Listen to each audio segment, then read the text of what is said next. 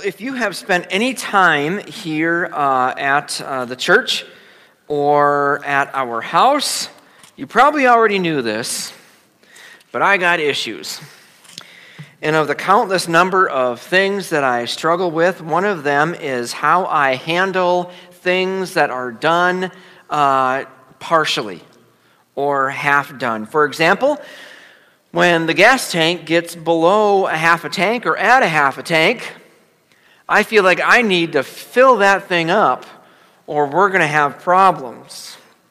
I would rather finish a task completely or not do it at all than to have it only be half done. I tried painting a ceiling last night. It's only half done right now, and it is eating me alive right now. If you came in here and spent the day in the office, you'd find that I rarely take breaks.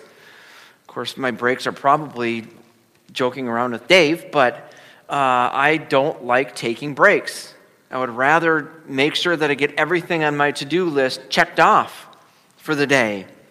When I was a kid, I always belonged to the Clean Plate Club because I couldn't stand to see food left over on my plate. And even if it stuffed me so much that I wouldn't feel good for the rest of the night, that plate was going to be 100% cleaned up. My phone used to have not only the battery indicator on it, but I also had the percentage indicator on it too, so I could see exactly what percentage my phone was at.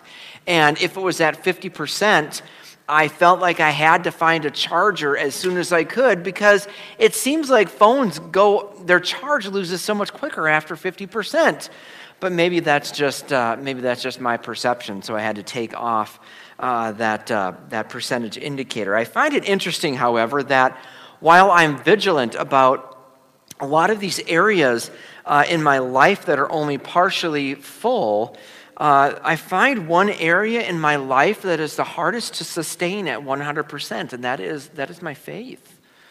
It's my faith in Christ. Life gets busy, I get distracted, or I get prideful, and I think, hey, I got all this together.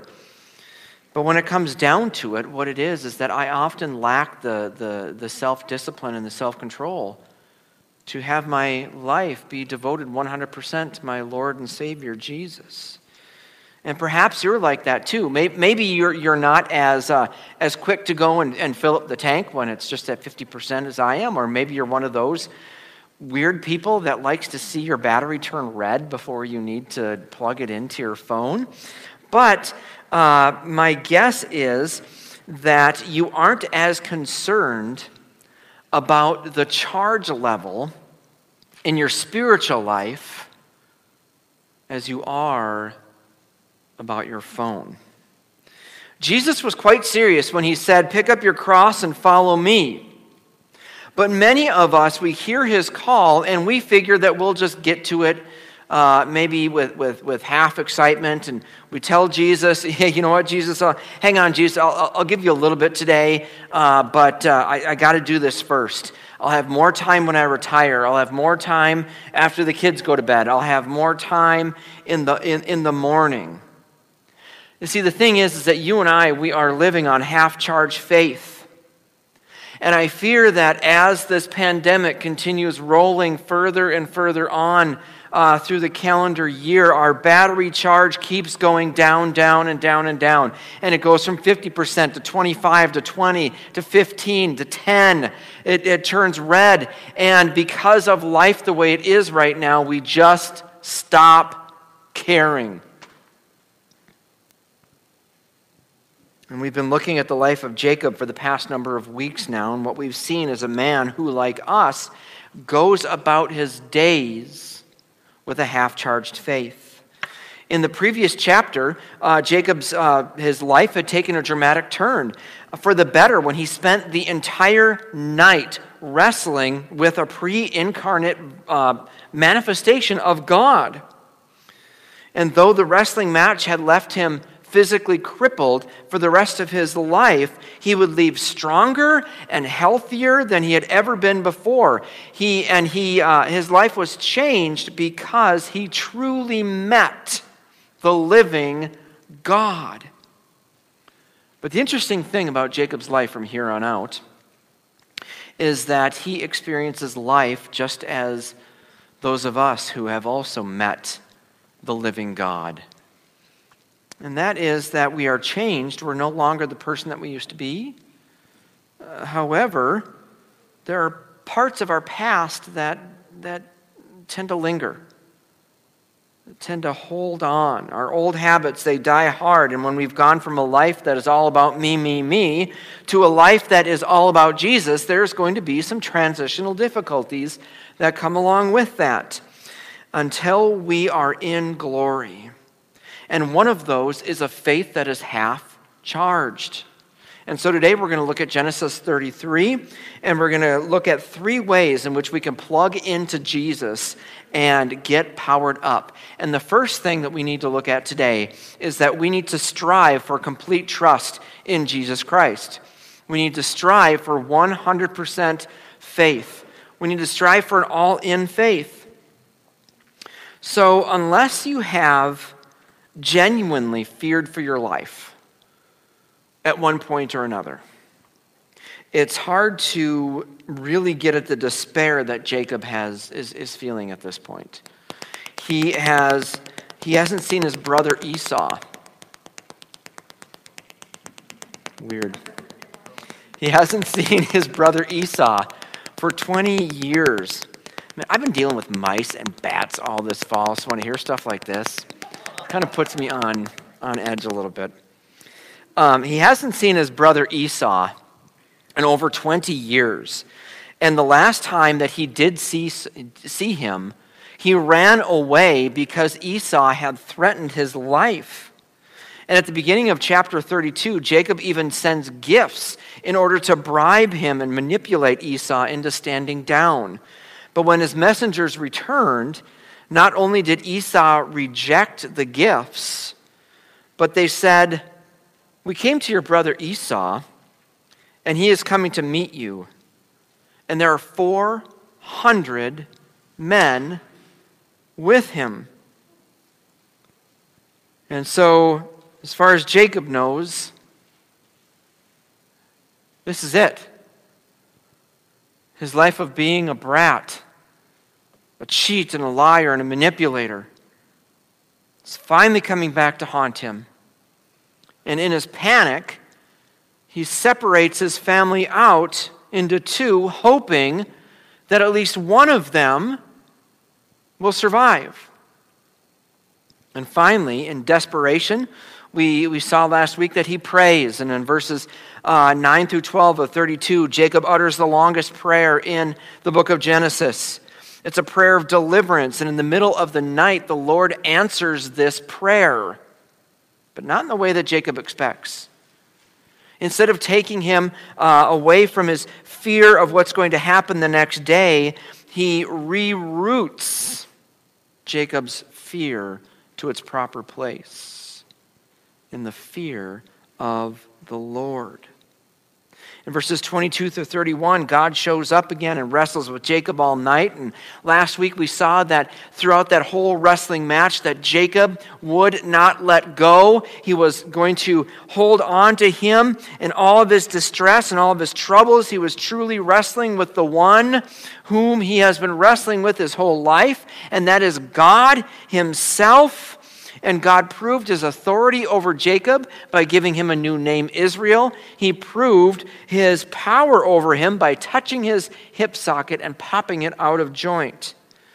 And Jacob would live the rest of his life with this limp, but it was okay because he was walking with God.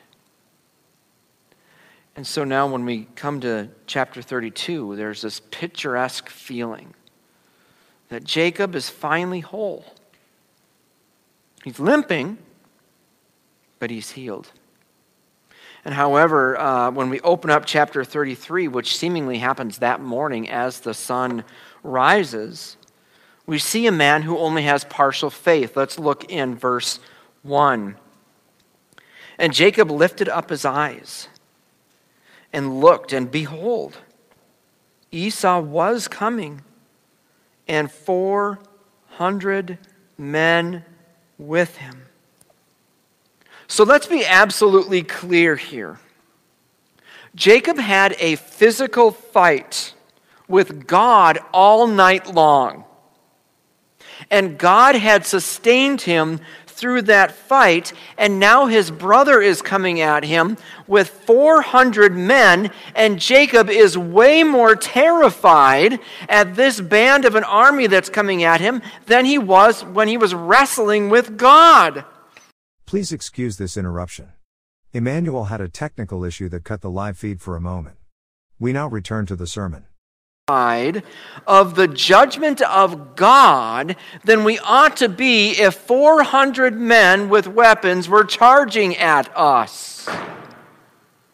And in his fear, in the second half of verse 1, begins to tell us what he did. Look with me in verse 1 again. So he divided the children among Leah and Rachel and the two female servants. And he put the servants with their children in front, then Leah with her children, and Rachel and Joseph last of all.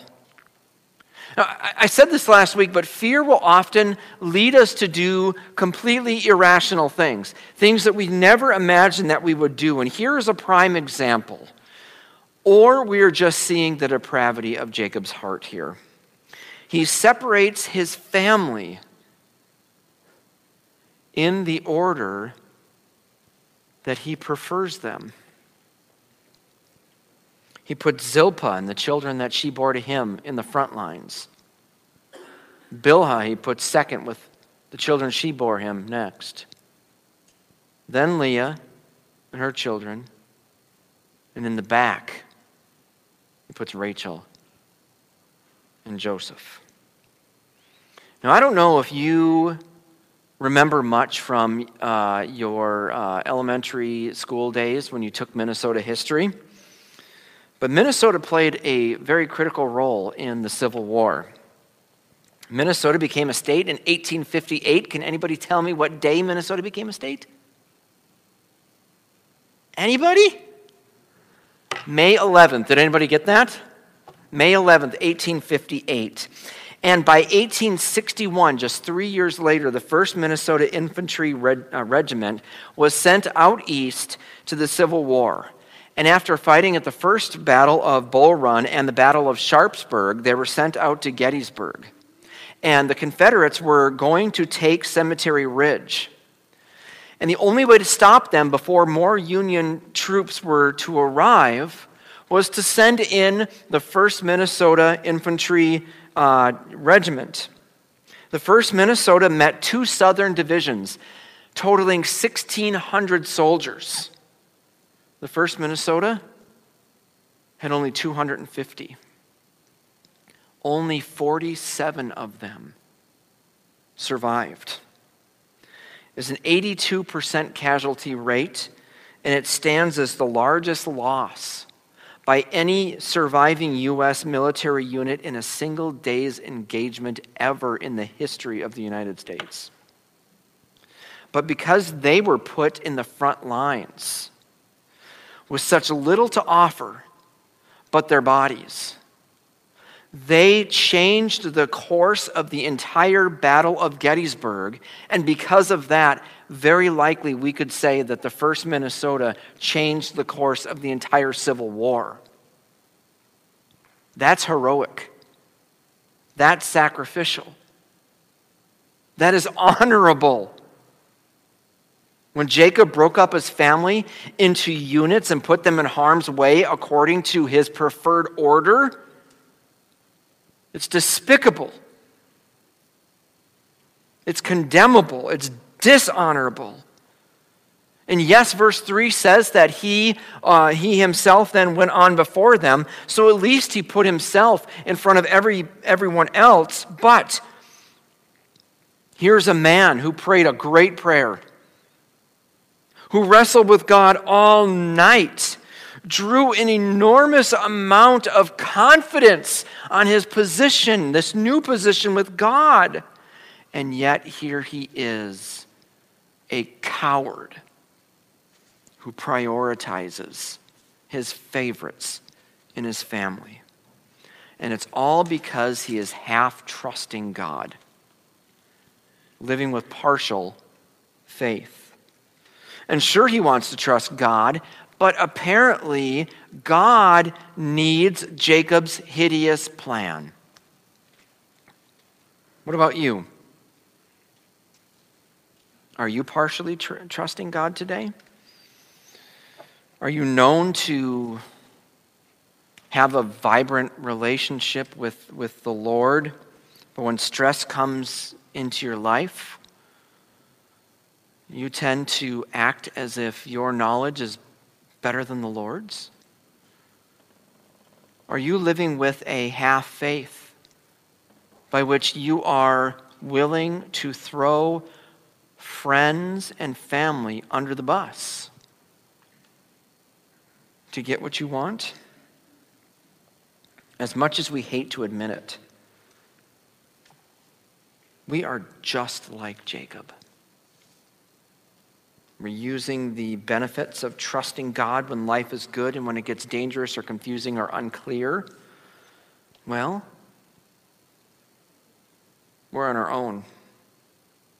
So we need to stop the charade and strive to trust Jesus with everything that we have. And second, we need to work towards reconciliation. Work towards reconciliation. One of the most overlooked hurdles of having a vibrant relationship with God is the amount of brokenness that is in our horizontal relationships with others. God deeply cares about our relationship with other people. This is why we took so long going through the prodigal son parable. And this is why we spent so much time in the letter of Paul to Philemon.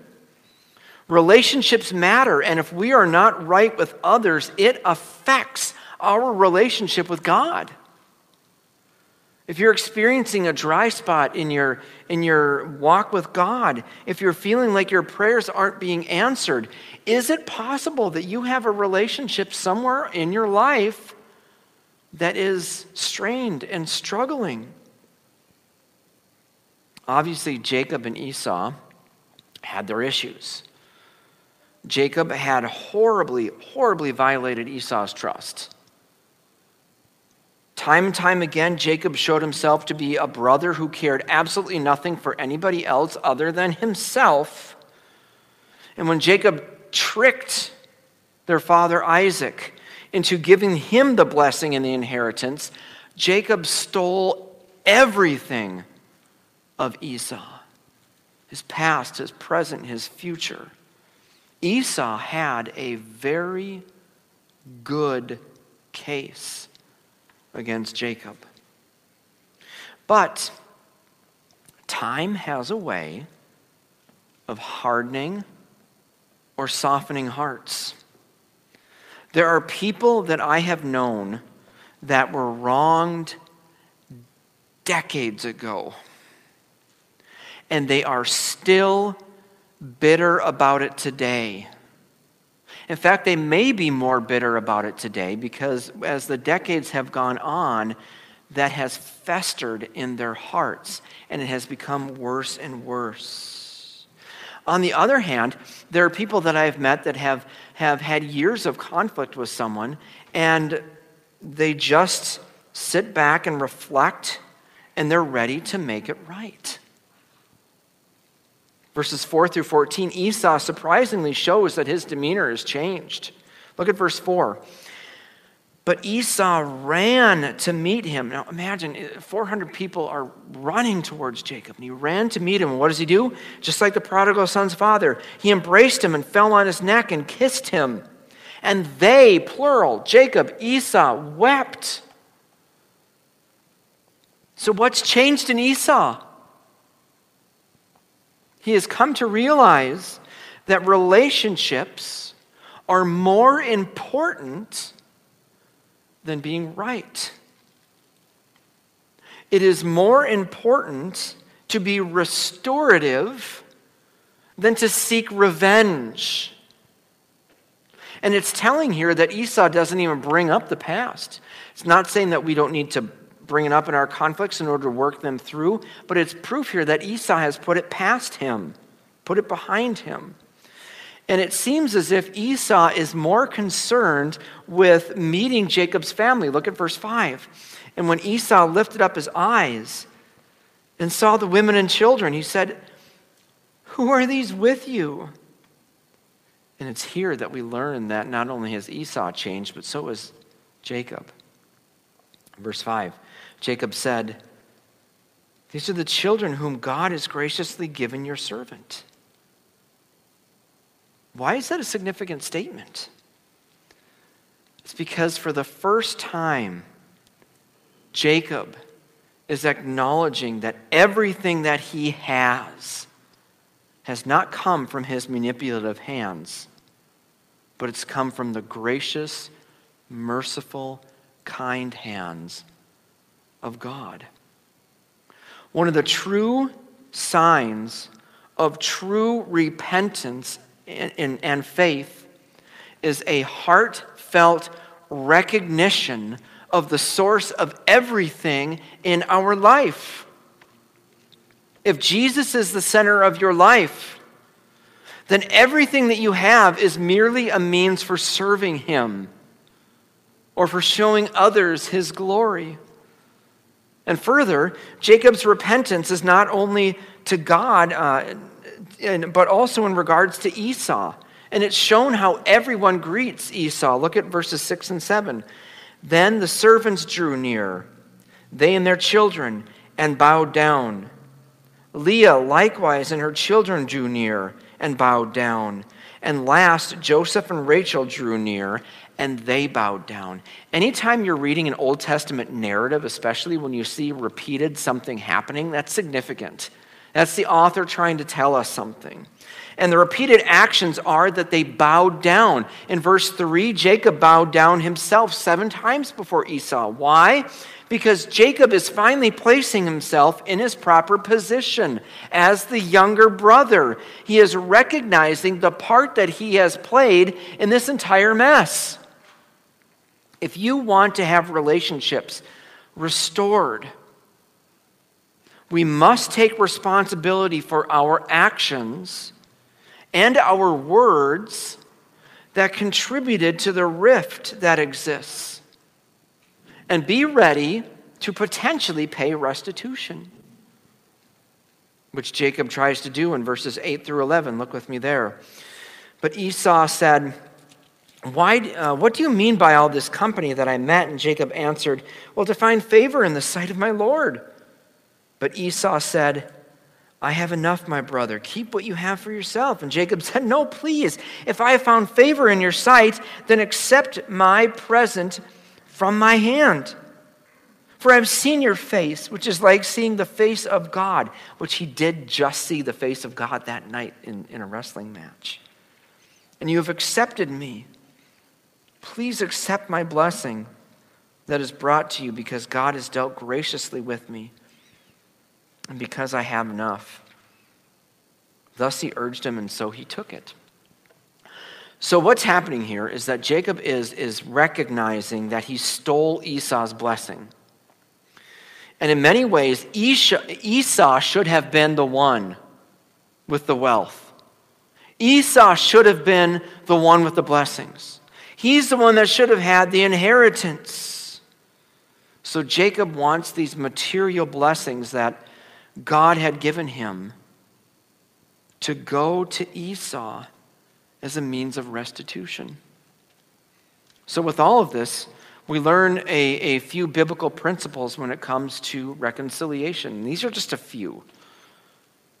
First is that an unreconciled relationship hinders our walk with God.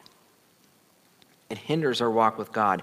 In Matthew chapter 5, verses 23 through 24, Jesus said, so if you are offering your gift at the altar, and essentially he's talking about worship here. If you're worshiping and there remember that your brother has something against you, leave it there before the altar and go. First be reconciled to your brother and then come and offer your gift. And second, Reconciliation requires you to own up to your contributions in the conflict. Third, reconciliation may mean, though not always, that restitution is involved. If you remember when the prodigal son came home to his father, and his father ran to him, the speech that he had planned in Luke chapter 15 was this: "Father, I have sinned against heaven before you. I am no longer worthy to be called your son. Treat me as one of your hired servants." So how is he going to make up for everything that he's done? He's going to enslave himself to his father. And fourth and finally, reconciliation doesn't mean that you have to be best friends. It just means that you are at peace with each other. Romans 12, verse 18. If possible, so far as it depends on you, live at peace with all. And we see this sort of in a strange way in verses 12 through 17. Esau asks Jacob to go to Seir with him, and Jacob obviously can't do that. He's had this mandate from God to go from Laban back into Canaan, specifically to the land of Bethel. And instead of having really healthy boundaries and saying, "Oh man, brother, that would be so fun to go back with you to Seir, but you know what? God gave me a mission and I got to go back to Bethel. So I love you, brother, but I got to do this." Instead of doing that, he lies. And he says, "Esau, why don't you go on ahead and we'll just catch up later." Is it a lie? Yes. It's classic Jacob, but Esau doesn't seem to care.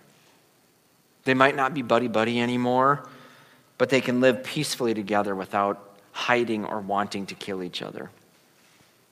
So I'm willing to bet that there are more than a few of you here that have some relationships that aren't the healthiest. How is that impacting your walk with God? Have you done something to someone and pride is keeping you from going to them and saying, "You know what? Man, that was really insensitive of me," or "That was really hurtful of me to do that, and I'm really sorry, and I want to ask for your forgiveness"? Are you living with a half-charged faith? Could it be because there is a conversation in your life that needs to happen that you've been putting off? Again, Romans 12, verse 18, as far as it is to you, live peacefully among all. So thirdly, we need to aim for 100% obedience. Aim for 100% obedience. The end of this chapter is really quite perplexing because we've seen the transformation of Jacob. He has wrestled with God. He's ended up crippled. He is now strong in faith. His worst fear has been abated. All is well with him and his brother. And we have the picture here that all is well. It is smooth sailing. It is totally clear right now for Jacob in order to go back home, especially to Bethel. God had clearly directed him to do so back in chapter 31. He said, "I am the God of Bethel, where you anointed a pillar and made a vow to me. Now arise, go from this land," which was where Laban was, "and return to the land of your kindred." But even after the coast is completely clear for him, verse 17 shows us that he doesn't seem too interested in going home. It says, "But Jacob journeyed to Succoth and built himself a house and made booths for his livestock, and therefore the name of the place is called Succoth." So here he stops and he builds a house for himself. And it's ironic because he is supposed to be at Bethel, which literally means house of God.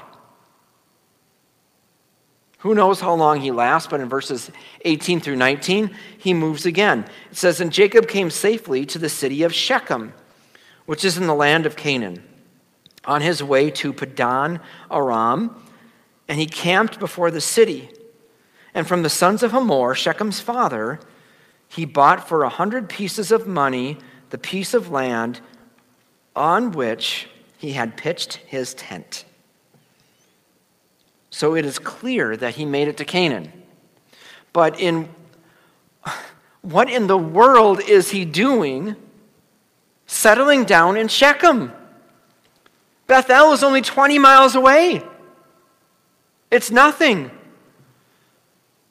We ought not to give these verses a casual glance, which we often do when we have reading plan, because what we're seeing here is nothing less than the partial obedience of Jacob to God. He vowed to go back to Bethel. He stayed in Shechem. Jacob's willing disobedience will have tragic effects on his family. We're going to see this next week when we're going to see that his only recorded daughter is raped. And his family is going to become a little undone because of it. But here's the point. God demands total obedience. Half-hearted, partial obedience is never enough. Ian Duguid, in his commentary, writes this: being in the ballpark may be sufficient when watching a baseball game, but it's not nearly enough when it comes to obeying God. Nothing short of full obedience is required. We all know that intellectually. So why is it then that we are so like Jacob, inclined to settle for a halfway house instead of going all the way home to God? Why is it that so often we need a crisis in our lives to move us that short step from almost obedience to full unreserved obedience? Now I can hear the questions. How in the world am I supposed to do that? 100% obedience? It's impossible. I can't do that.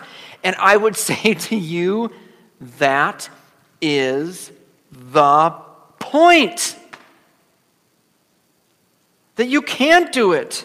You can't be right with God based on your obedience. You need the obedience of someone else attributed to you. That is why God the Father sent Christ Jesus. He was absolutely perfect in his active and his passive obedience to God. His perfect obedience was shown not to give us an example to attain, but as a substitute for us.